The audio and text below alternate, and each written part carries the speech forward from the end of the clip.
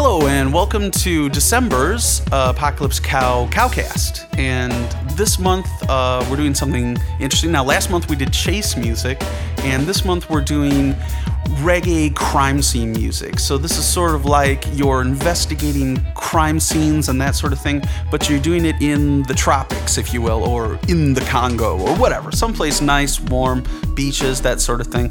So this month being December, now you've probably heard of the whole, Christmas in July thing. Well, we're sort of inverting that proposition. We're doing July in Christmas. And so while you're listening to these tunes, if you can kind of imagine yourself maybe on a sandy beach and you're walking along, and on one hand you've got an umbrella drink, but on the other hand you have a magnifying glass, or perhaps you're holding a microscope if you're into the whole science and technology thing. So you're doing that. So you're kind of solving crimes, but at the same time, you're also kind of soaking up the sun. You're getting a good tan, and you're listening to that wonderful Caribbean reggae music. So it's that tension between reggae and crime scene investigation music. And so our first song is called MDF. And to those of you not in the know, MDF is initials for medium density fiberboard, which is a major staple whenever you're making any kind of walls where you need to dampen sound, or when you're making, places to put your guitar cabinets inside of so they don't make a bunch of noise. So MDF in this case is sort of like, you're looking at a wall, but behind the wall there might be, perhaps a body, hidden in there, sort of like in a Poe short story. So you've got the CSI X-ray gear, and you're, looking through to see if there's a skeleton in there or a cadaver of some kind. So this is MDF.